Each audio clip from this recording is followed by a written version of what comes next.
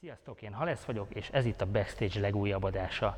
Most egy olyan technológiát szeretnék bemutatni nektek, amelyet szerintem nagyon sokan hallottunk már, hogy létezik, de idegenkedünk tőle, és nagyon sok kérdésünk van. Ez pedig a kerámia bevonat az autókon. Szerintem mindenki azt gondolja, hogy sok vele a gond, nagyon oda kell rá figyelni, miután fölvitték.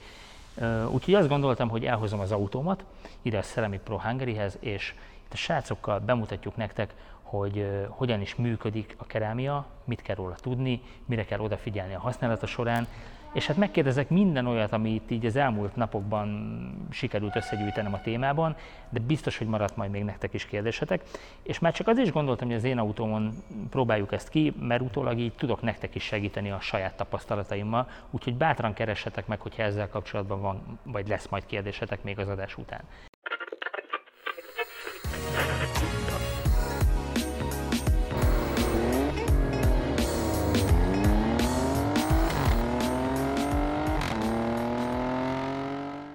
Mellettem ül Dányi Szabolcs, a Ceramic Pro ügyvezető igazgatója, és azért jöttem el hozzád, mint azt, ahogy már a felvezetőben elmondtam, hogy megismerjük ezt a technológiát, mert szerintem nagyon-nagyon sokan egyrészt idegenkednek tőle, sokan nem is hallottak róla, másrészt viszont úgy gondolom, hogy pont a mi közönségünk, az alfások szeretik annyira az autójukat, hogy ez egy érdekes technológia lehet számukra.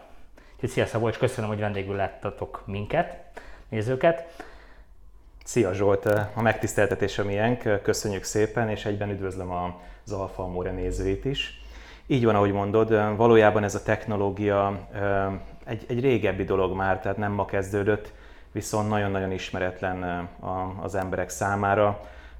Ha megállítanánk 100 autóst az autópályán, és megkérdeznénk mindegyiktől, hogy hallott-e már róla, akkor minimum a 90%-a úgy nyilatkozna, hogy nem áll birtokában azoknak az információknak, hogy mit képvisel maga a technológia. Úgyhogy tényleg maga az edukálás az egy iszonyatosan fontos dolog, és relatíve a nanotechnológia az, amiről beszélgetünk, azért jött létre, hogy valamilyen szinten mind költséghatékonyság szempontjából, mind pedig felhasználói szempontból megközelítve megkönnyítse az emberek mindennapi életét és munkáját, ha éppen arról van szó. Úgyhogy így van ez az autóipar területén belül is. Itt sokkal inkább lebontva kerámia bevonat az, amiről beszélünk, nem a szószoros értelmében, viszont egy olyan bevonat önmagában, aminek az elsődleges célja az állagmegóvás és az értékmegőrzés. Mindamellett azzal, hogy ez az egész megfűszerezhető egy nagyon-nagyon egyszerű tisztántarthatósággal is az autó szempontjából.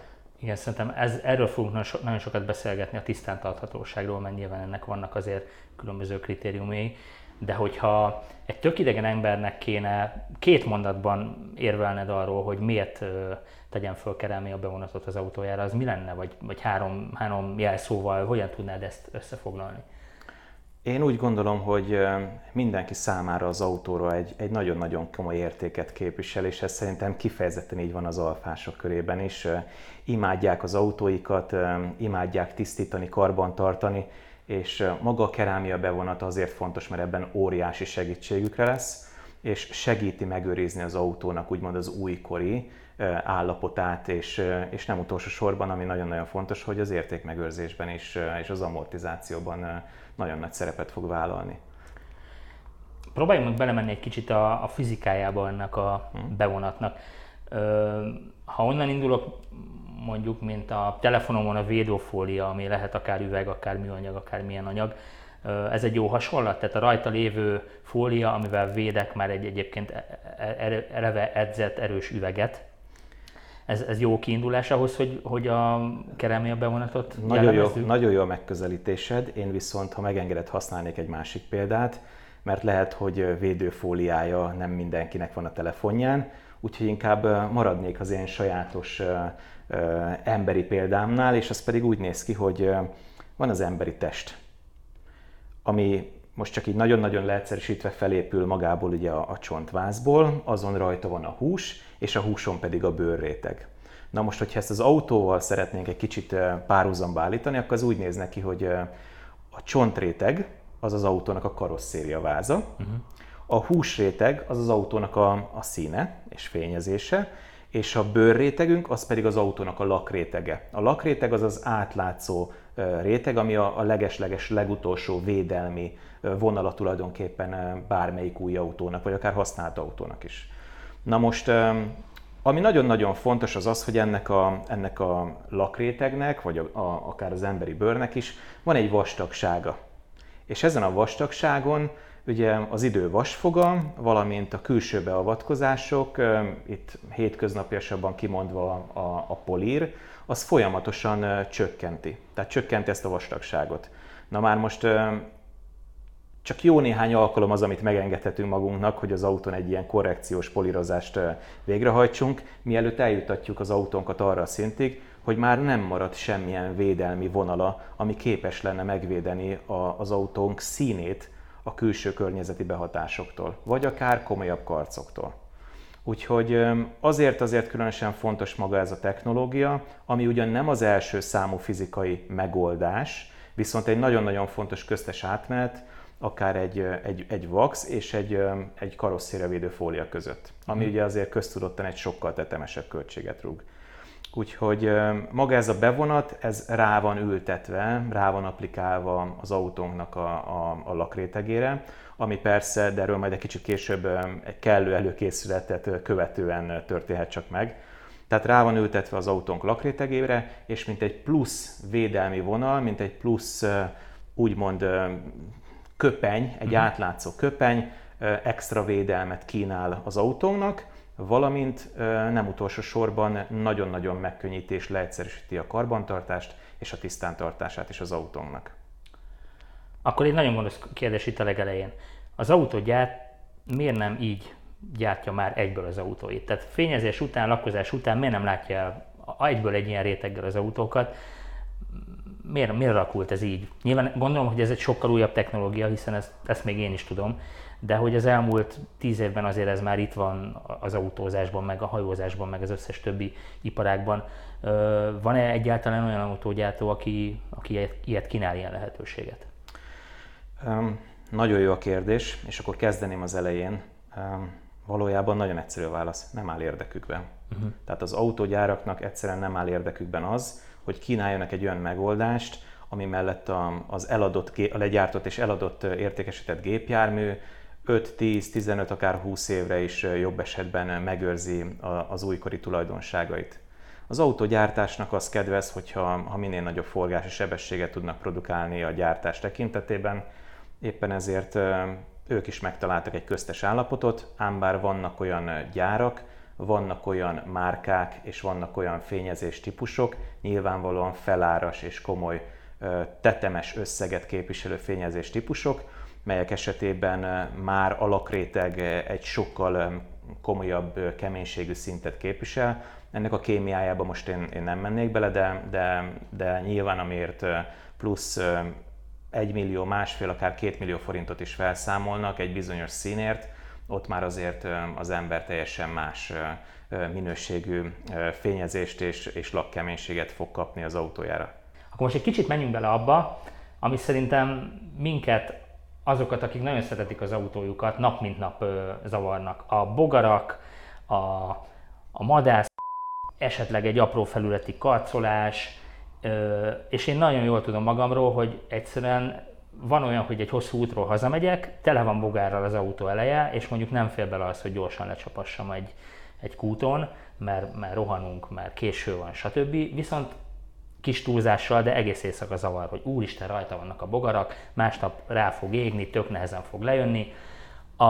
A madár az meg még jobban, tehát hogy azt tudom, hogy nem veszem észre 2 napig, és ott volt valahol a jobb hátsó a C-oszlopon, és nem volt szem előtt, és elkezdem leszedni, és látom, hogy belemarja magát a fényezésbe. Szerintem ez a 2 legalapvetőbb dolog, amivel egy olyan autós, aki szereti az autóját, szembesül nap mint nap, nyilván elsősorban nyáron. Biztos te is tudsz mondani ilyeneket, és szerintem ez az egyik legfontosabb, hogy ez a kerámia bevonat ezzel nem véde. Kezdeném egy személyes történettel, ha megengeded. Az, hogy egyáltalán miért vágtunk bele ebbe a vállalkozásba és ebbe az iparágba, profilba. Valójában Az autók iránti szerelem az engem is és minket is elért, és nagyon szeretjük az autónkat ápolni, tisztán tartani, és megőrizni, megóvni az állapotát. És iszonyatosan frusztráló volt azzal találkozni, már a leges-leges legelején, amikor friss jogosítvánnyal, a legelső autómat vezetve haladtam a kis útvonalon és országúton, és a nyári, vagy akár tényleg így a tavaszi-őszi időszakban is belecsapódik a kitimpáncélos rovar a szélvédőmbe, felkelődik a nem tudom milyen bogára a lámpatestre elől, vagy az első lökhárítóra, és tényleg nem beszélve arról, hogy megállok az autóval bárhol, védtelenül otthagyva, mikor visszaérkezek, akkor azt tapasztalom, hogy egy óriási nagy madárürülék díszeleg a motorház tetőn, persze hol máshol a legszemmel láthatóbb területen. És ami ebben az egészben a legbosszantóbb az az, hogy nagyon sok esetben ezek maradandó nyomot hagynak, és oltárőre elcsúfítják a képet. És joggal bosszant bárkit igazából, aki tényleg egy kicsit is érez az autó iránt, és fontos számára. Úgyhogy én belevágtam és nekiálltam nyomozni, hogy valójában milyen opciók és milyen lehetőségeim vannak arra, hogy azoknak az embereknek, akik hasonló dolgokat tapasztalnak és hasonlóképpen éreznek a saját autó iránt, hogy valamilyen megoldást kínáljak és kínáljunk számukra. Úgyhogy nagyon-nagyon sok időt töltöttem el az internet rabságában, és keresgettem, kutattam, és próbáltam elővenni azt a kis jolly lapot, amivel elő tudunk állni, és azt tudjuk mondani, hogy figyelj, ha nem is 100%-osan, de nagyon-nagyon túlnyomó többségben ezen tudunk segíteni, és meg tudjuk változtatni azt a problémát, ami érint minket. Úgyhogy így jött ez a kerámia bevonat, így jött maga a technológia, a nanotechnológia, és most egy kicsit így már rázumolva az általad felhozottakra, valójában ezeknek a mi külső környezeti behatás csoportba soroljuk akár a madárürüléket, bármilyen rovart, ugyanúgy akár egy útszórós okozta marásnak a nyomait, vagy bármi ilyesmit. És ezen nagyon-nagyon nagy mértékben tudunk tompítani, az esetek bizonyos részében pedig teljesen eliminálni tudjuk magát a problémát. Ehhez viszont tényleg az kell, és arra volna szükség, hogy maga a technológia és maga a megoldás az embereknek a tudatába beköltözzön, akár így edukációs jelleggel, és tényleg az emberek tisztában legyenek azzal, hogy erre van lehetőség. Uh-huh. Úgyhogy mi ezért is kínáljuk, és ezért is tettük le a voksunkat a Ceramic Pro, a technológia mellett, mert olyan innovatív megoldásokat kínál, és olyan kutató munka áll mögötte, és tesztek állnak mögöttük, amik én úgy gondolom, hogy páratlanok, vagy páratlan a világon. Ehhez relatíve tényleg csak annyit fűznék hozzá, hogy a világ több mint 80 országában vannak disztribútoraink, és tényleg ez egy akkora network, egy akkora hálózat, ami nagyon egyedülálló a mai világban. Jó, akkor maradjunk a két kedvenc példámnál, bogarak és madárürülék. Hogyha ezt nem veszem észre, nem törődök vele, kint hagyom a napon, viszont van kerámia alatta, illetve a fényezésen és a madárürülék között. Van egy kis előnyöm ezáltal? Tehát, hogy... Nagy az előny. Nagy az előny, viszont azért az fontos kimondani, hogy ez nem egy csodaszer, aminek köszönhetően így van. Nem egy csodaszer és nem egy pajzs, aminek köszönhetően jöhet ide bármilyen varjú vagy kánya. Ezeknek a madaraknak az ürülékeiben olyan vegyi anyagok vannak, amik óriási nagy kárt tudnak ejteni az autónak a lakrétegén. Na most, mint említettem, nem mindegy, hogy közvetlenül az alkaromra és a bőrömre tojik rá egy madár, vagy mondjuk be vagyok öltözve egy overallba, tényleg egy ilyen vegyvédelmi overallba, és akkor arra pottyanik rá az a madárürülék. Itt is ezt kell elképzelni. Tehát ennek a felületnek lesz egy vízlepergető képessége, ez magának a kerámia bevonatnak az egyik úgymond jellemzője, és ebből adódóan már sokkal nehezebben tapad meg maga a madárürülék is, viszont ugye nyilvánvalóan nem mindegy, hogy egy vízszintes felületre esik rá az anyag, vagy egy relatíve függőlegesebb felületre. Egy biztos, hogy nem lesz képes olyan szintű megtapadásra, és ettől még én arra kérek mindenkit, és arra bátorítok mindenkit, hogy akár rendelkezik ilyen termékkel és bevonattal az autóján, akár nem, minél előbb takarítsa le az autóját, akár csak ott helyileg. Erre tudok majd később még tanácsot adni és praktikát, hogy hogyan kell. De akár azt az egy éjszakát, amiről beszéltem az elején, hogy hánykolódom éjszaka, hogy úristen reggel el kell nem takarítani, akkor azt nyugodtan átaludhatom? Azt azért el lehet engedni, tehát emiatt azért álmatlan éjszakája ne legyen senkinek. Már csak azért sem, mert ha egy teljes éjszakát átalszunk, és másnap azzal szembesülünk, hogy na ez valami dél-afrikai különleges repülőobjektum volt, amelyiknek az ürülékében valami tényleg nem hétköznapi anyag volt, és képes is volt bármilyen úton, módon halvány foltot hagyni a bevonaton. Most ennek az eltávolítása is sokkal egyszerűbb folyamat, és ebben a pillanatban sem a saját autómat bántom, hanem a bevonatot. Tehát nem mindegy, hogy a bőrömet kell vakarnom, hogy jöjjön le a festék, vagy szimplán csak lemosom a festóverálomról, vagy leveszem a festóverát. Most nyilván itt nem kell venni a bevonatot, tehát vannak erre megfelelő beavatkozási módszerek, de a lényeg az, hogy a védelmi szintet ez a bevonat ellátja, és nem a lakrétegünket, nem a fényezésünket magát támadja ez a madárürülék, hanem a kerámia bevonatunknak a leges-leges, vagy inkább azt mondom, hogy a felső rétegét. Azt láttam, hogy például a hajók is ide tartoznak. Itt gondolok arra, hogy az algásodást könnyebb mondjuk leszedni, hogyha a hajónak a felülete burkolva van? Így van. Gyorsabb is lehet a hajó? Az algásodásnak magának, mint biológiai folyamatnak és tényezőnek az eliminálása, az én úgy gondolom, hogy lehetetlen.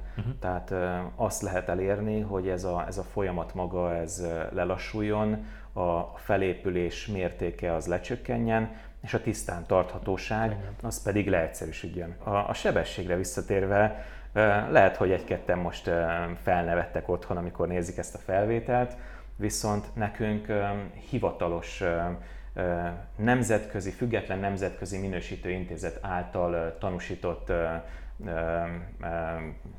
referenciánk van arról, vagy bizonyítványunk van arról, hogy a Ceramic Pro Marine termékcsaládjával kezelt hajótest akár 3,3%-os gyorsabb sebességet képes elérni az ellenállás lecsökkentése kapcsán. Tehát ugye erre majd ki fogunk térni egy picit később, hogy magával a kerámia bevonattal bevont felületek nagyon-nagyon sima felületet eredményeznek. Tehát tényleg, amikor a bevonat rajta van, kellőképpen professzionálisan applikálva van az előkészítést követően, az megszárad, kikeményedik és eléri végső állapotát, akkor az egy olyan üvegszerű réteget képez a felületen, aminek a felületi ellenállása iszonyatosan alacsonyabb, mint a kezeletlen felületé. És ennek ugye nyilvánvalóan van fontossága akkor, amikor egy hajótestnek, nem tudom, x négyzetmétere a vízben, tehetetlenségi erő, stb. Mindennel együttvéve, ugye nyilvánvalóan meg kell mozdulnia és haladnia kell. Úgyhogy igen, ez mind üzemanyagfogyasztásban, mind pedig sebességben, vagy akár nem is azt mondjuk, hogy sebességben, hanem legyen itt egy tókerülő rendezvény, aminek Magyarországon komoly hagyománya van, másodperceket jelenthet. Tehát a nagy kérdés, ér neked annyit a dolog, igen, hogy a legvégén másodperceket tudjál redukálni a végső eredményből, amit majd bejegyeznek a te hajód neve és a kapitányod mellett. Ez is egy érdekes téma, de maradjunk az autóknál. Ugye 2-3 előnyt már említettünk, de itt közben eszembe jutott a fékpor, eszembe jutott a kátrány, ami mindennapos szennyeződés az utunk során. Ezek ellen is védhet egy kerámia bevonat, akár a felném, mert azért én a fékporral rendszeresen küzdök, de szerintem mindenki. Az az érdekes egyébként, hogy ezek tipikusan olyan dolgok, amik ellen védtelenül állunk a hétköznapokban. és semmilyen dolgot nem tudunk alapesetben tenni, amivel ki tudjuk védeni. A fékezésből következően keletkezik a fékpor, ami az esetek nagyon nagy százalékában rárakódik a felnire.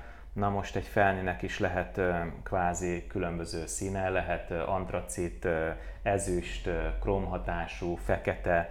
Na már egy fekete felni esetében, vagy egy grafit felni esetében a frankó tűző nyári napon, meg a nyári hőmérséklet közepette, azért ott a felhevült fék, a felhevült felni, az ott nagyon szépen összetalálkozik, és egy olyan kölcsönhatásba keveredik, aminek kapcsán bele is éghet tulajdonképpen a felnibe ez a fékpor. De ami a lényeg ennek az egésznek, hogy a tisztántarthatóság szempontjából nagyon nagy fontossága tud lenni egy ilyen bevonatnak, ugyanis, mint említettem ma már, hogy a bevont felületet sokkal egyszerűbb tisztítani.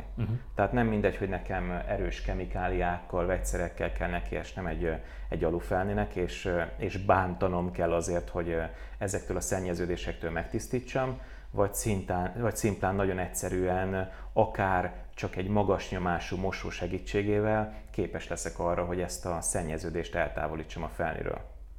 Tehát ennek megvan a realitása, hogy akár felnimosó kefe vagy szivacs nélkül képes tudok lenni tisztán tartani az alufelnimet csak egy magas nyomású mosó segítségével. Meg akkor gondolom, ez nem csak az alufelni, hanem az egész autó. Így van, így van. Ami nagyon-nagyon fontos, és tényleg rengeteg tévhit van a kerámia bevonat kapcsán, pro és kontra. Ezt mindenkinek a saját felelőssége eldönteni, hogy ez számára szimpatikus-e vagy sem. Viszont ami biztos, hogy ez a bevonatrendszer megköveteli magának azt, hogy az autót azt ne egy mostoha gyerekként kezeljük, hanem tényleg foglalkozzunk vele, és ha ráfordítjuk az időt, az energiát és tisztítjuk, akkor ebben komoly örömet is tudunk lelni, mert tényleg leegyszerűsödik a folyamat, és mondhatnám azt, hogy minél sűrűbben mossuk az autót, annál egyszerűbb és annál gyorsabb lesz a folyamat. Tehát a mosás mennyisége az nem fogja negatív irányba eltolni a bevonat teljesítőképességét, már csak azért sem, mert relatíve minél gyorsabban szabadulunk meg a bevonatra rátelepedett szennyeződéstől, annál könnyebben tisztítjuk meg magát az autót is. Amikor én készültem erre a beszélgetésre, akkor nagyon sok barátommal szóba került ez a technológia, illetve kérdeztek alfások is az Instagram oldalon, úgyhogy ezért ezekből, vagy ezek közül szemezgetnék, de a legtöbbet, amit kérdeztek, főleg barátok, hogy igaz-e az, hogyha a kerámia bevonat van az autómon, onnantól kezdve nem vihetem akármilyen mosóba. Ezt persze én is tudom, de hogy nem használhatok akármilyen szappant, mosószert. Azt tudom, hogy a gépi mosót szerintem azt alapból el kéne felejteni, tehát hogy bevonat nélkül is szerintem a legnagyobb kártevője egy fényezésnek.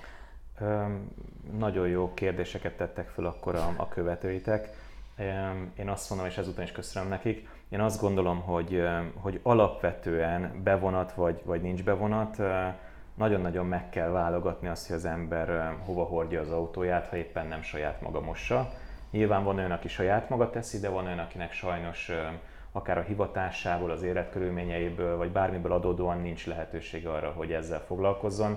Én arra biztatom őket, és arra biztatlak titeket, hogy nézzétek meg azt a helyet, ahová az autóitokat, vagy az autódat hordod, mert csak szimplán maga az, hogy egy kézi mosó, az még nem egy biztosíték arra, hogy jó kezekben van.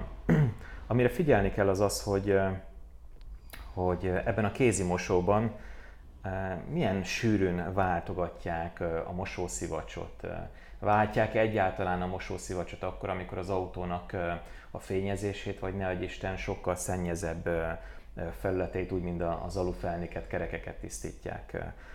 Foglalkoznak-e azzal, hogy a szárazoló rongyokat, törölközőket mondjuk tisztítsák, vagy cseréljék? Tehát én azt gondolom, hogy a kézi autómosóknak, vagy a kézi autómosónak is úgymond jellemzője kell legyen a higiénia, és ezt azért észre lehet venni, amikor odavisszük az autónkat és letesszük, hogy tényleg fektetnek-e abba időt és energiát, hogy elkülönítsék akár a mosószivacs, így van, aha. ezeket a fázisokat, hogy elkülönítsék.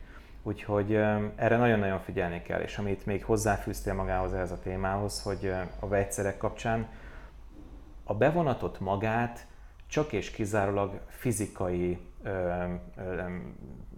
dörzsölés, csiszolás, vagy inkább mondjuk azt, hogy polírral, tehát nagyon komoly és erős fizikai behatásnak kell történnie ahhoz, hogy magát a bevonatot eltávolítsuk a felületről, ugyanis ez kémiailag kötődik az autó lakrétegéhez. Tehát csak szimplán az, hogy én most előveszek egy komolyabb vegyszert, az nem lesz képes, legalábbis a mi termékünkön nem lesz képes lyukat ütni. Viszont azt azért tudni kell, hogy mindennek van egy bizonyos határa és tűrőképessége.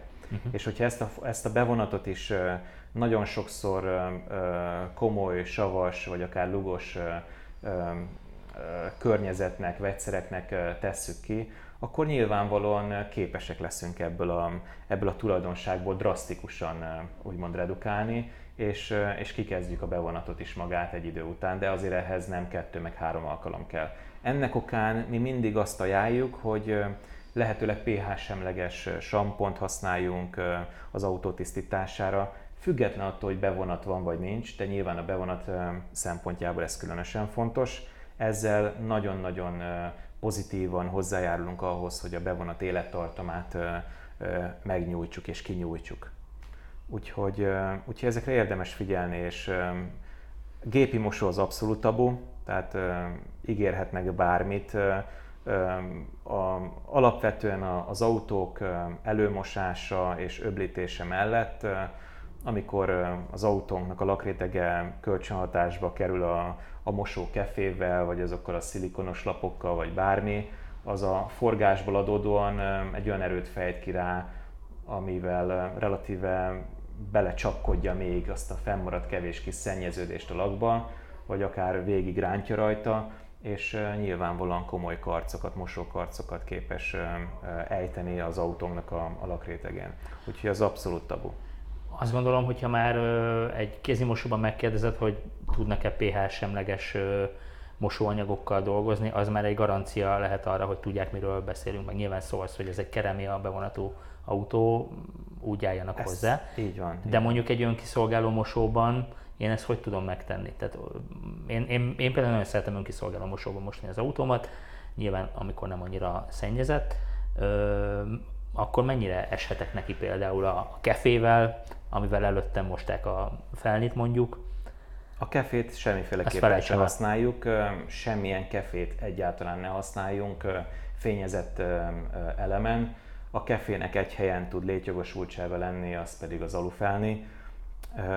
Én amit javaslok, hogyha nyilvánvalóan van lehetőségünk arra, hogy feltérképezzük az adott helynek, vállalkozásnak a hátterét, hogy milyen anyagokat használnak, ha tudunk beszélni a tulajdonossal vagy a dolgozókkal, akkor tegyük úgy fel a kérdést, hogy ez meg is legyen válaszolva, és kérdezzük meg tőle, hogy pH-semleges termékkel dolgoznak, vagy inkább ez nem jellemzi az ő tevékenységüket, hogy erre a dologra figyelnek. Ha erre nincs lehetőség, és mondjuk egy önkiszolgáló mosóban szereted mosni az autódat, akkor ugye egyrészt még meg kell említenem azt, hogy maga a tisztántartás sokkal egyszerűbb lesz, tehát előfordulhat az, hogy a samponos mosásra, funkcióra nem is kell kapcsolnunk a mosót, hanem szimplán csak az öblítéssel képesek leszünk tisztára mosni az autót. Ennek van realitása, nem feltétlenül biztos, hogy minden helyzetben ez megállja a helyét, de van realitása.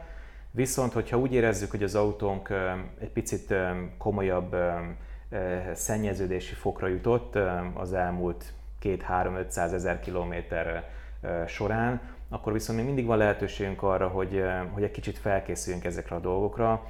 Az autónk csomagterébe biztos, hogy elfér egy gyapjú mosókesztyű, vagy egy mikroszálas mosószivacs, meg akár egy 2-3 deci olyan pH-semleges sampon, amit relatíve bármikor elő tudok kapni egy ilyen autómosó csomagból, egy kis táskából, és amiután leöblítettem az autót, akkor tényleg játszói gyorsasággal át tudom szivacsolni, vagy kesztyűzni az automat, és azt követően tényleg már csak egy öblítésre van szükség. Itt jön be a képbe az, hogy a legtöbb ilyen önkiszolgáló autómosónál ki van írva, hogy nem használhatsz saját szivacsot, saját terméket. Én erre azt mondom, hogy akkor egyébként? Egyrészt nincs ott egy őr, aki ezt figyeli, másrészt meg én az ő szolgáltatását ennek ellenére igénybe veszem.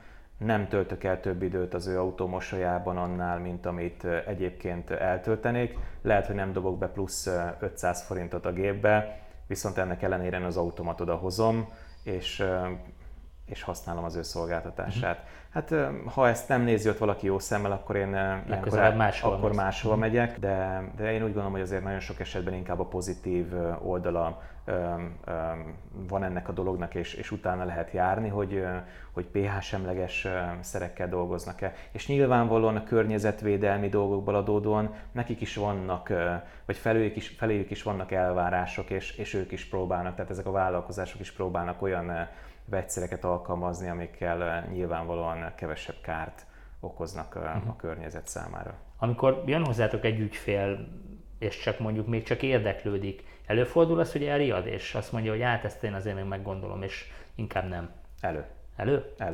Elő, és ez nem igazán úgy gondolom, hogy megriad, hanem sokkal inkább neki idő kell arra, hogy megértse, hogy itt miről volt szó, mi maga ez a technológia, és egyáltalán az, hogy miért kell neki ennyi pénzt kifizetni, mit kap érte cserébe, milyen garancia hátteret kap, milyen támogató és szerviz hátteret kap, vagy karbantartási hátteret kap cserébe, és maga egyáltalán az, hogy milyen beavatkozás kerül lebonyolításra az autón. Amikor egy ügyféllel beszélgetsz, akkor mennyire lehet ezt úgy kimatekozni, ezt a jövőképet, hogy most fölrakjátok neki ezt a bevonatot, és akkor ő elkezd számolni.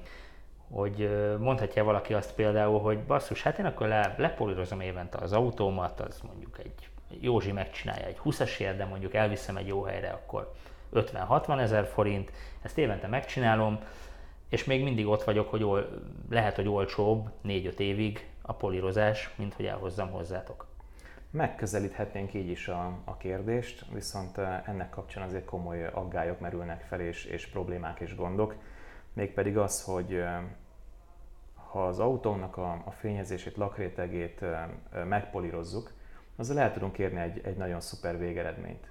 Bár arra is kell figyelni, hogy nyilván kihez visszük, mert sajnos nagyon-nagyon jellemző az, hogy ebben a világban mindenki próbál valahogy megélni, és a lehető legkisebb beruházás mellett nyilvánvalóan a saját magának kedvező hasznot remélve tevékenykedni ebben a szakmában, ha úgy tetszik, de sajnos ez nagyon sokaknak valósul el, és olyan végeredményt produkálnak autókon, és itt most mindegy, hogy egy 20 milliós autóról beszélek, vagy egy 700 000 forintosról, mindenkinek a saját maga autója a legértékesebb és a legfontosabb, de egy biztos, hogy ezzel a beavatkozással, magával a fényezés korrekció, a polírral, minden egyes alkalommal azt vállaljuk, hogy csökkentjük a lakrétegnek a vastagságát. Na már most kezdjük azt akkor így elképzelni, hogy az én bőrömnek a vastagsága is minden egyes ilyen beavatkozás alkalmával picit mindig vékonyodik. Na, előbb-utóbb eljutatjuk az én kezemet arra a szintre, hogy meg fogom látni a húsomat. És amikor a húsomat meglátom, akkor teljesen védtelen marad a kezem, és jönnek a fertőzések bármi. Na most az autónál nem fertőzés van, hanem egy új fényezés, ami utána nagyon-nagyon komoly anyagi terhet fog róni a tulajdonosnak a pénztárcájára, és nem beszélve arról, hogy maga ez a beavatkozás is az autó értékét le fogja csökkenteni utána már. Akármilyen jól megcsinálják. A gyári festékréteg vastagságot azt az esetek túlnyomó többségében nem képesek reprodukálni egy hétköznapi fényezőüzemben, sőt, nem is céljuk, hogy reprodukálják ezt a vastagságot. Ők csak és kizárólag jobb esetben amellett próbálnak kitartani, hogy abból szülessen egy jó végeredmény. Úgyhogy ebből adódóan veszíteni fogunk az autónk értékéből, és maga ez a bevonat egy olyan befektetés, mi úgy gondoljuk, ami nyilvánvalóan terhet ró a pénztárcánkra. Tehát ez egy több napos beavatkozás, komoly prémium minőségű anyagokkal, eszközökkel, és azzal a szakmai háttérrel és tudással, amit mi kínálunk. De összességében, hogyha több évre tervezünk az autónkkal, akkor mi magabiztosan állítjuk, hogy ez a befektetés ez meg fog térülni a végén. Mert egy olyan állapotú autót fogunk x év múlva a használt autópiacra kirakni, ami meg fogja hazudtolni a korát, hiába a megtett kilométer. Milyen távra szól egy ilyen kerámia bevonat? Ami nálunk kifejezetten fontos, és ez az egyik dolog, amiben mi egyediek vagyunk, hogy több rétegben applikálható a bevonat, ami tulajdonképpen azt jelenti, hogy minden egyes réteggel egy bizonyos mértékben vastagodik ugye a bevonatnak a vastagsága, és ezzel együtt nyilván a tartóssága, és valamilyen szinten az ellenálló képessége is.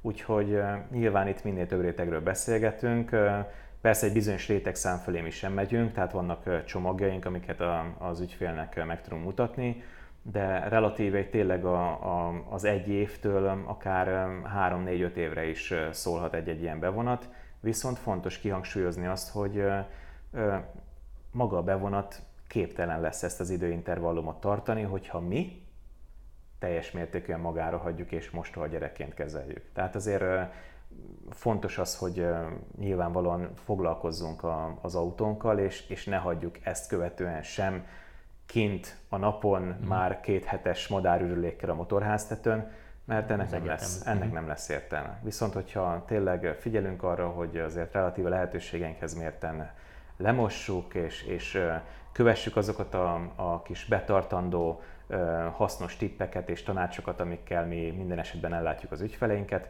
akkor hosszú évekre nagyon-nagyon jó szolgálatot fog tenni ez a bevonat az autónkon. Akkor szerintem most menjünk be a műhelybe, és nézzük meg ezt a technológiát egy kicsit közelebbről, és mutasd meg nekem, hogy ez hogy működik, hogy viszitek föl, beszélgessünk inkább ott egy kicsit. Szuper, szuper.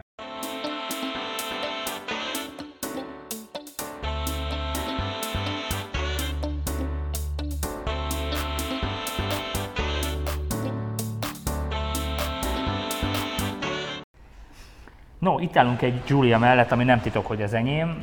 Én vagyok itt az egyik tesztalany ma, vagyis hát az én autóm az egyik tesztalany ma. Így van. Röviden össze tudod foglalni, hogy ez milyen bevonatot kapott ez az autó most? A Ceramic Pro 9H kerámia bevonatát kapta, ami tulajdonképpen a zászlós terméke és zászlós hajója a termékeinknek. Magáról az anyagról annyit kell tudni, hogy ez kifejezetten az autóipar számára fejlesztett anyag, és ez is egy nemzetközi minősítő intézet, az SGS által minősített termék, több rétegben is applikálható, úgyhogy a te autódon is ez történt.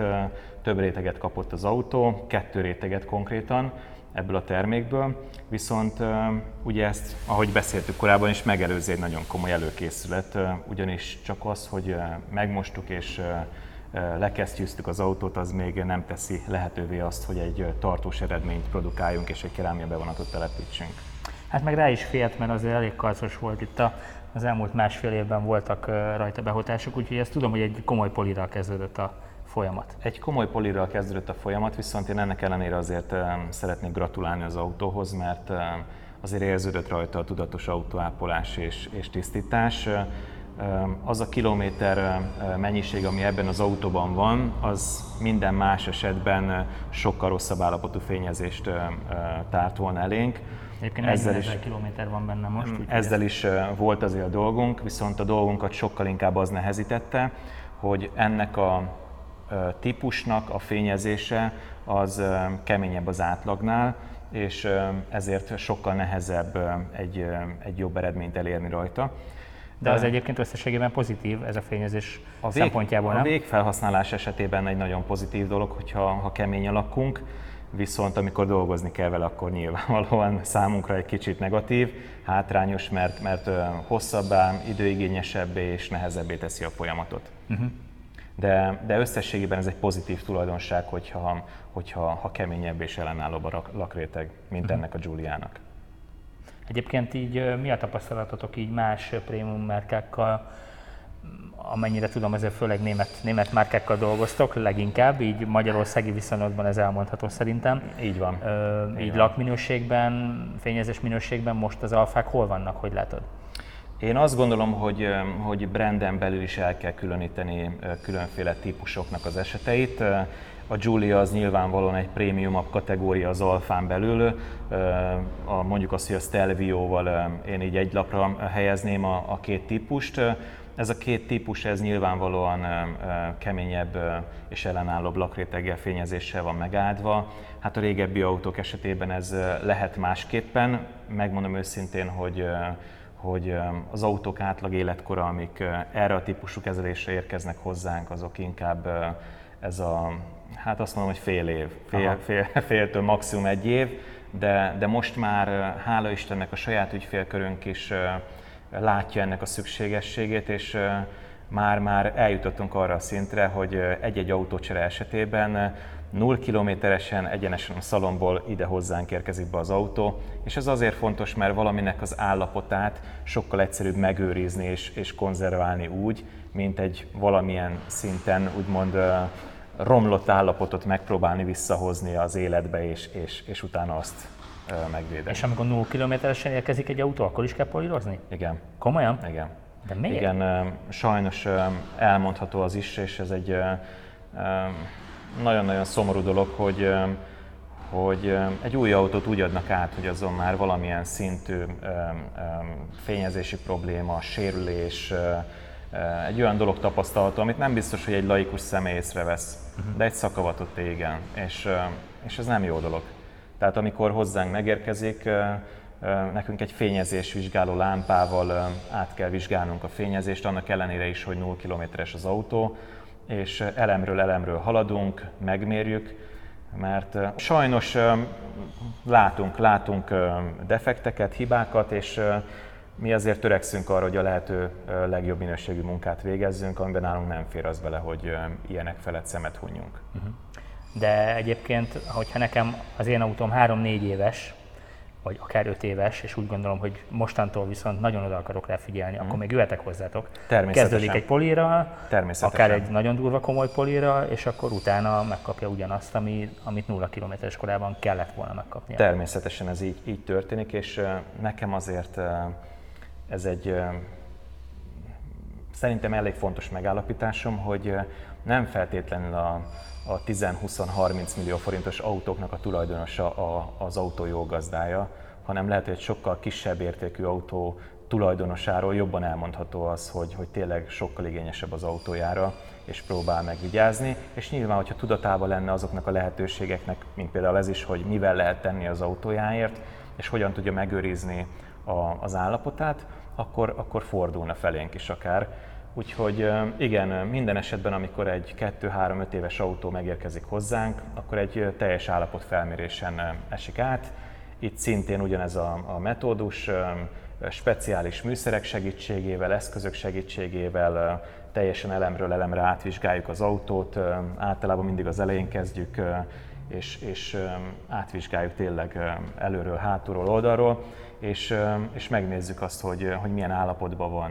Megmérjük a festék réteg vastagságát minden egyes elemen, és elemenként is több ponton. Ez egy nagyon-nagyon fontos dolog, ugyanis lehetséges, hogy az 5 éves autó, ami ide érkezett hozzánk, az nem az első tulajdonos kezéből érkezik, hanem már mondjuk akár második vagy harmadik, és nem feltétlenül vagyunk tudatában annak, hogy az autónak mi az előélete. Úgyhogy lehet, hogy ebben voltak kis apró csalafintaságok és sunyiságok, és nem mondták el az éppen aktuális tulajdonosnak, hogy mondjuk javítva volt egy elem, újra volt fényezve egy elem, és ezekre nekünk fontos tudni, mert máshogy kell ahhoz az elemhez akkor viszonyulnunk. Más technológiával, sokkal figyelmesebben, de nyilván ezek kijönnek és előjönnek, mert az eszköz háttér az rendelkezésünkre van bocsájtva, úgyhogy ezzel rendelkezünk és meg tudjuk ezt nézni. Akkor ezt megkérdezném, hogy ha már konkrétan erről az autóról beszélgetünk, ugye erről azt kell tudni, hogy most 2 éves, kb. Napra pontosan, 40 000 kilométer van benne. Én egy bő fél évvel ezelőtt vásároltam, és igazából nem tudom azt az előéletét, hogy hogyan ápolták, hogyan takarították. Nektek ezek tudatában, meg hogy átvizsgáltátok, mennyi munkaóra volt benne? Egyrészt a polírozás, meg másrészt az előkészítő munka, illetve maga a kerámia felvitelében. Ez mennyi munkaórát jelent körülbelül? Kezdeném azzal, hogy én úgy gondolom, hogy egy jó vételt csináltál az autóval ilyen szempontból, tehát nem az anyagi oldalról nézve, hanem tényleg így az állapotát tekintve. Én úgy gondolom, hogy azért tudatos volt a korábbi tulajdonos, azért figyeltek az autóra. Mint említettem, ez is körbe lett vizsgálva, és minden egyes eleme meg lett mérve, és hála Istennek azt tapasztaltuk, hogy gyári a fényezés mindenhol. És az Alfa esetében egy ilyen 130 és 150 mikron környéki vastagság az, amit így átlagban tapasztalhatunk. Ez az autó maximálisan visszaadta ezt. Tehát én azt gondolom, hogy mi voltunk a legelsők, akik bármilyen szintű beavatkozást alkalmaztak a fényezésén. Hát akkor még nem polírozták. Én úgy gondolom, hogy nem. A polírnak a jeleit is meg lehet állapítani bizonyos dolgokból.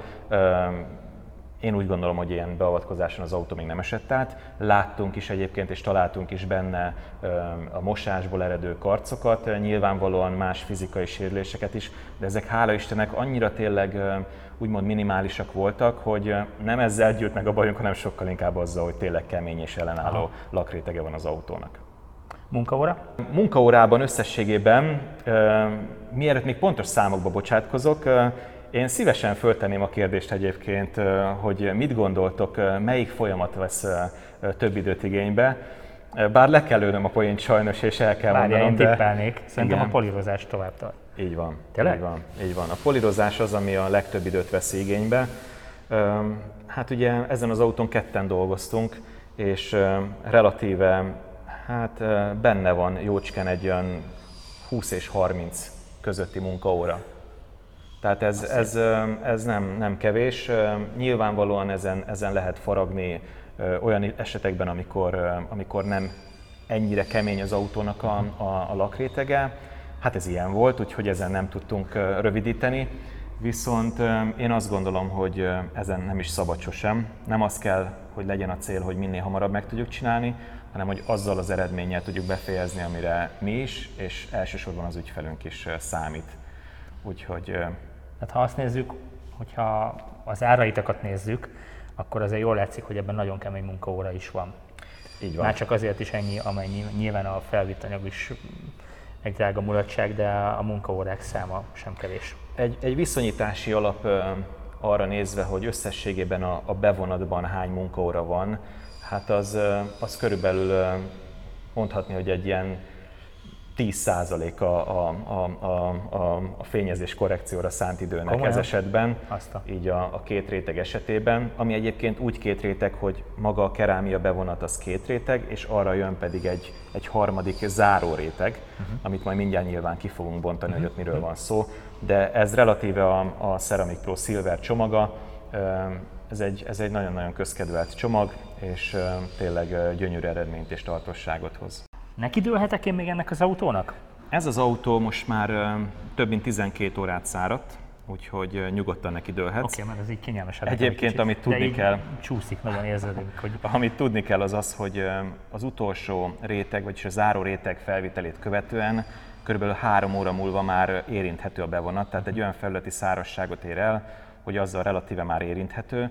Mi mindig úgy programozzuk és úgy tervezzük a beavatkozásainkat és a munkánkat, hogy egy teljes éjszakát itt tudjon aludni nálunk az autó, és akkor másnap reggelre hívjuk az ügyfelet, ami lehet a harmadik napnak a reggele, de autó méret, állapot, kategóriának függvényében akár a negyedik nap reggele is.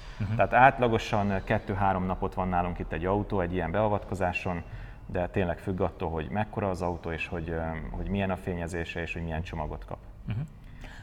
Ha már említetted a Silver csomagot, akkor ezt soroljuk fel, ugye kerámia bevonat van a karosszérián. Ha jól tudom, akkor a szélvédő az egy más bevonatot kapott, illetve a felni is. Így van. Is. Fontos megemlíteni, hogy nálunk maga a beavatkozás az nem csak a fényezett elemeknek a bevonatolásáról szól, hanem relatíve a teljes külső köpenyt kezelésbe vesszük, és ebbe benne értendő az alufelniknek a védelme, nyilvánvalóan az összes üvegfelületre is kerülni fog vízlepergető anyag, amit azért is hangsúlyoznék ki, mert jobb látási viszonyokat képes adni számunkra, főleg egy szakadó esőben, amiből most már egyre több van az elmúlt időszakban itt, tehát tényleg annyira megváltozott itt az éghajlat, hogy nagyon sok az esős napok száma, és nem mindegy az, hogy az ablaktörlőnk maximumon járva próbálja nekünk biztosítani a szabad kilátást az első szélvédőn, vagy fogom magam, beülök az autóba, kikapcsolom az esőérzékelős funkciómat, és egyáltalán hozzá sem érek az ablaktörlő kapcsolóhoz, hanem egy bizonyos sebesség felett, ami kifejezetten tipikusan ilyen 55-60 km/h sebesség, már teljes egészében leperegnek a vízcseppek a szélvédőmön. Úgyhogy ugyanez jellemzi az oldalüvegeket, ha esetleg panorámatetős az autó, mint a tiéd, akkor nyilvánvalóan arra is ezt az anyagot tesszük. És én ezzel azt gondolom, hogy nagyon-nagyon sokat kap az ügyfél tényleg a biztonságos közlekedés és vezetés szempontjából. Ha most odafigyelek rá és betartom azokat a úgymond előírásokat, amiről beszélgettünk itt a felvezetőben, akkor legközelebb mi mikor találkozunk, mikor jövök vissza hozzátok? Legközelebb egy karbantartás keretein belül találkozunk. A karbantartás az csak azért van, mert maga ez a záró réteg, amit említettem harmadik rétegként, ezeket egy ilyen kis nanohajszálaknak kell elképzelni, amik a kerámia bevonatra ráültetve egy egymás mellett állnak. Na, amikor a vízcsepp megérkezik, vagy a víz megérkezik, akkor ezeknek a nanohajszálaknak a tetején cseppet formálva gördül át egyik hajszálról a másikra, és a végén az utolsóról le a földre. Na most ezek a nanohajszálak, ezek képesek tulajdonképpen veszíteni a magasságukból, és ezáltal ugye a vízlepergető képessége a bevonatnak idővel majd elkezd csökkenni. De ez nem azt jelenti, hogy maga a bevonatunk kopott le, mivel hogy a bevonatot, ahogy említettük is, az csak fizikai behatás ellenében, tehát polírozással, csiszolással lehet eltávolítani. Tehát nem az tűnik el tulajdonképpen az autónkról, hanem ez a vízlepergető képesség, ez a topcoat, ez a záró réteg, ez az, aminek csökkennek a tulajdonságai. És ezt nyilvánvalóan egy termékkel, egy nagyon-nagyon rövid időintervallumon belül fel lehet frissíteni, és onnantól kezdve lehet folytatni az utat. Akkor ez mennyi idő? Mikor van ez? Ezt általában egy évben kétszer szoktuk, egy évben kétszer, tehát egy fél évente. Én azt szoktam mondani, hogy az a legoptimálisabb, hogyha a nyári szezon miután lemegy, tényleg ősszel, késő ősz, kora ősszel bejövünk, felkészítjük az autót a térre, majd nyilván amikor elmúlt a tél, tehát ilyen tavasz környékén, akkor meg felkészítjük a nyári szezonra. Tehát ez a kettő az, amit én ugye legoptimálisabbnak tartok. Most jönnek a laikus kérdések. Kőfelverődés, apró kőkarcok, esetleg egy nagyon enyhe parkolási sérülés, amikor valaki éppen hogy hozzáér egy másik autóval. Ilyenkor mi van? Megvédi? Vagy nagyon sok gyártó, nagyon sok forgalmazó sajnos rossz irányba kommunikálja a bevonatnak a lehetőségét és a benne rejlő lehetőségeket. Ez a kerámia bevonat, ez relatíve egy nagyon-nagyon vékony filmréteget jelent. Tehát ennek nincs egy olyan vastagság, amit így az emberi szem fel tudna fogni. Viszont ennek ellenére egy meglepően erős és ellenálló kis filmrétegről beszélünk, viszont nem az az elsődleges funkciója, hogy komoly fizikai sérülések, közúti balesetek vagy bármilyen dolog kapcsán védelmet nyújtson, arra a karosszériavédőfólia, az átlátszó karosszériavédőfólia hivatott. Viszont abból adódóan, hogy a termékünket több rétegben lehet applikálni, egy bizonyos felületi ellenállást azért ez képes kifejteni. Tehát, hogyha én egy 3-4 réteget felhúzok mondjuk az autóra, és nekilököm a bevásárlóközpontnak a kocsiját az ajtódnak, úgy, hogy mondjuk azért az ajtó ne horpadjon be, hiába ez a becsapódás, nem fog karc keletkezni az autón nagyon nagy valószínűséggel. Ha esetlegesen valamilyen elváltozást szemmel láthatóan észlelünk, akkor is egy mikroszálas kendő segítségével, ott ha azt áttörjük és megtörjük, akkor az el fog tűnni. Tehát azért ilyen jellegű sérülések ellen védeni fog azért az esetek túlnyomó többségében. Nyilván nem akarok a kavicsszállító autó mögött autózni ezentúl, mert azt gondolom, hogy majd megvéd. A kavicsok ellen én azt mondom, hogy biztos van az a körülmény, biztos van az a helyzet, amiben egy kisebb kavics, vagy egy előttünk homokot szállító billentyűs autóról nagy szélben rácsapódik, és azt én úgy gondolom, hogy az ellen képes felvenni a harcot, tehát az ilyen finom homok az nem okoz problémát, nyilván nem a sóder, de alapvetően, ha valaki a kavicsok ellen szeretne és a kőfelverődés ellen szeretne magának megoldást találni, akkor mindenféleképpen a karosszériavédő fóliát ajánlom. Ezt lehet kombinálni is, ha jól gondolom. Nagyon, így van, így van. Mi éppen ebből adódóan, vagyis inkább kezdem ott, hogy ebből kiindulva az anyacég arra az elhatározásra jutott, hogy kiegészíti a termékpalettát, a kerámia bevonatrendszert, és több évvel ezelőtt elkezdtek tesztelni, gyártani karosszériavédő fóliákat, úgyhogy most arra már büszkén állíthatom, hogy nálunk is él ez az opció és ez a lehetőség, úgyhogy vagy telibe fóliázunk éppen egy autót, vagy csak részlegesen, vagy hogyha abszolút nem foglalkoznak a kőfelverődéssel a tulajdonosok, akkor csak szimplán kerámia bevonatot kap az autó. De ami nagyon fontos, hogy a kerámia bevonatunk és a karosszériavédő fóliánk az maximálisan kombinálható. Engem megleptetek, mert erről nem volt szó, hogy még a bőrülések is kaptak egy ilyen bevonatot, az is kerámia bevonat, azt is úgy hívják? Így van, fontosnak tartom megemlíteni azt, hogy amikor az ember kifizet nagyon-nagyon sok pénzt egy ilyen csodálatos autóért, akkor joggal bízik abban, hogy az autójának az állapota az hosszú évekre majd elkíséri abban a formájában, ahogy megvette. És sajnos a bőrülés egy nagyon-nagyon szép extrája és központi figyelme az autónak, viszont nagyon-nagyon sérülékeny. Ezek az esetek túlnyomó, sőt nem az esetek túlnyomó többségében, hanem ugye ezek eleve festett bőrök, és hát van közötte jobb, van közötte kevésbé jó minőség, vannak, akik ráadásul műbőrt használnak, vagy kombinálják, tehát nagyon sokféle dolog van, viszont egy a lényeg, hogy nekünk az is küldetésünk, hogy a fakulás, a kirepedezés ellen és a tisztántarthatóság kedvéért védelmet kínáljunk, és opciót kínáljunk az ügyfeleinknek. Úgyhogy itt a Giulia esetében is egy alapos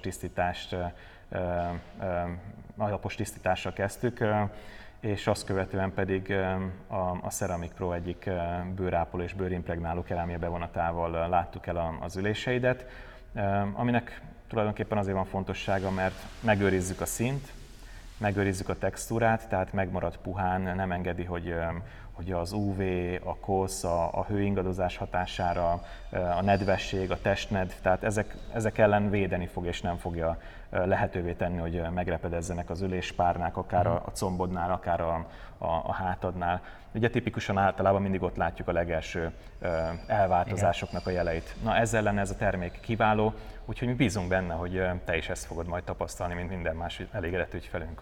Egyébként én erre azért vagyok kíváncsi, mert ezt már az én agyam nem biztos, hogy be tudja fogadni, hogy maga a bőr felületről én azt gondolnám, hogy beszív mindent, amit rálocsolsz. Nyilván egy részét lepergeti, de hogy azért ezt tök nehezen képzelem el, hogy van olyan anyag, ami ezen meg tud úgy tapadni, hogy az még onnan taszítson valamit. És pontosan jó, hogy ezt felhoztad, mert itt nem is erről van szó. Igen? Tehát itt nem kifejezetten az jellemző, hogy a bőrnek a felületén megáll és ott megtapad, igen? Még a karosszériánál ugye ez van. Igen. Tehát ott ám bár ugyan a porózus felületet ugye letompítjuk, és tényleg már relatíve majdnem egy tökéletes közeli állapotot érünk el, ahol nagyon-nagyon kevés kis ilyen úgymond mikrobarázda van, amiben bele tud ülni az anyag. Itt kifejezetten fontos az, hogy át is itassuk a bőrt ezzel az anyaggal. Különben, ha csak a felületén ülne, akkor kvázi lezárnánk a lélegzéssel, tehát a bőr sajátos lélegzése sem feltétlenül valósulna meg rendesen.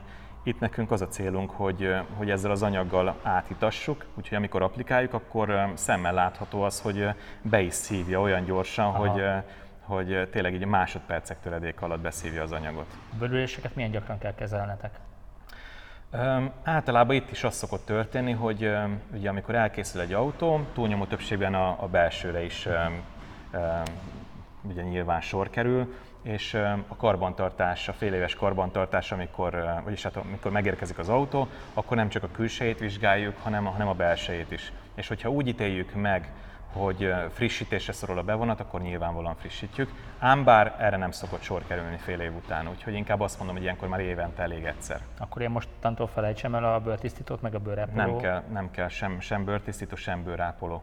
Nem. Na, Simán egy mikroszálas rongyal, azt egy kicsit benedvesítve képes leszel tisztán tartani az ülésedet.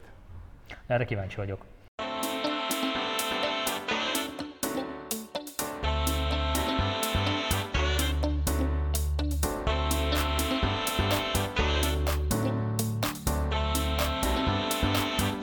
Találtunk itt egy másik Alfa Romeo-t is. Így van. A tiéd az most nem árválkodik egyedül nálunk, ugyanis van itt egy fehér Giulietta is.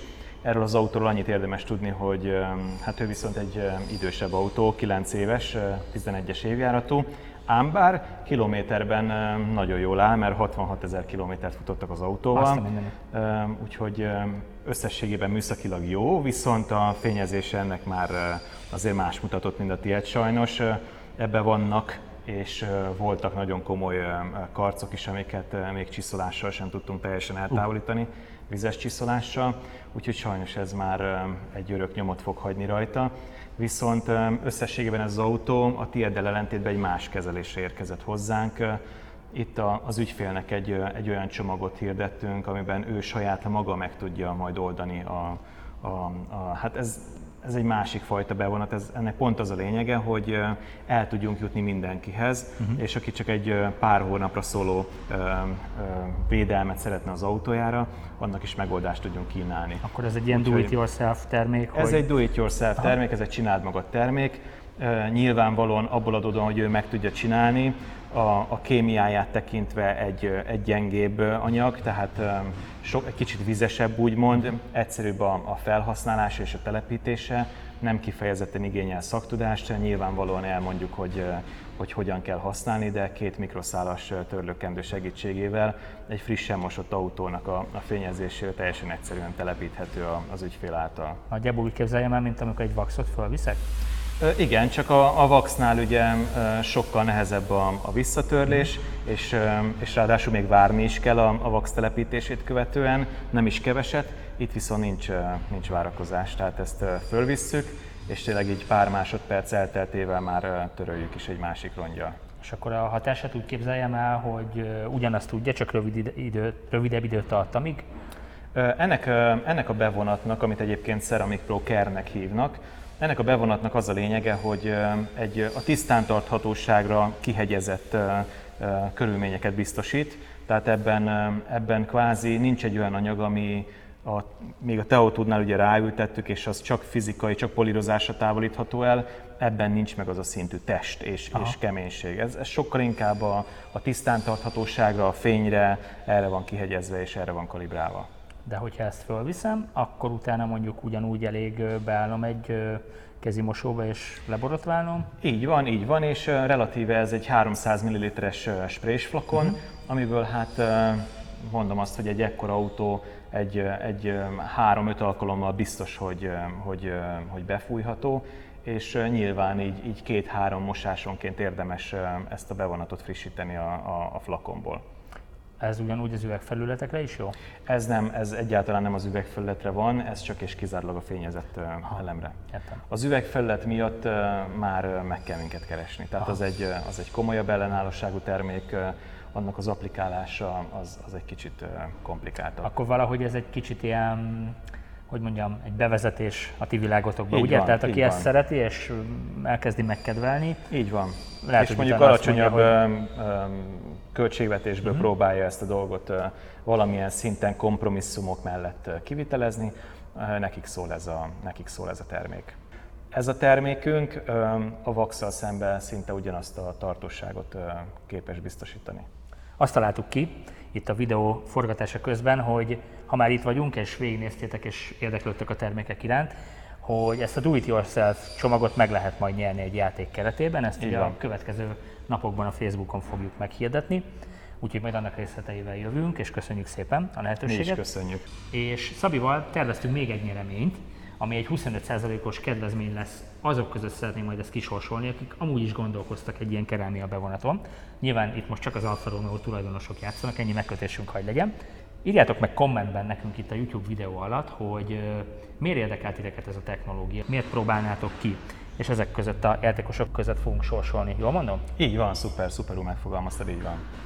Úgyhogy ezt a játékot is meghirdetjük. Mindenképpen írjátok meg a kommentben, hogy milyen autótok van, és amit az előbb is mondtam, hogy miért szeretnétek kipróbálni ezt, és akkor lesz egy adott 25%-os kedvezményetek bármelyik csomagból, amelyiket választatok. Így van, exkluzív Alfa tulajdonosoknak. Így van, és akkor valószínűleg én is eljövök, csinálunk egy jó kis videót arról is. Pontosan. És akkor addigra már nekem is lesznek tapasztalataim, és akkor azt el tudom én is mondani, akár megosztani veletek.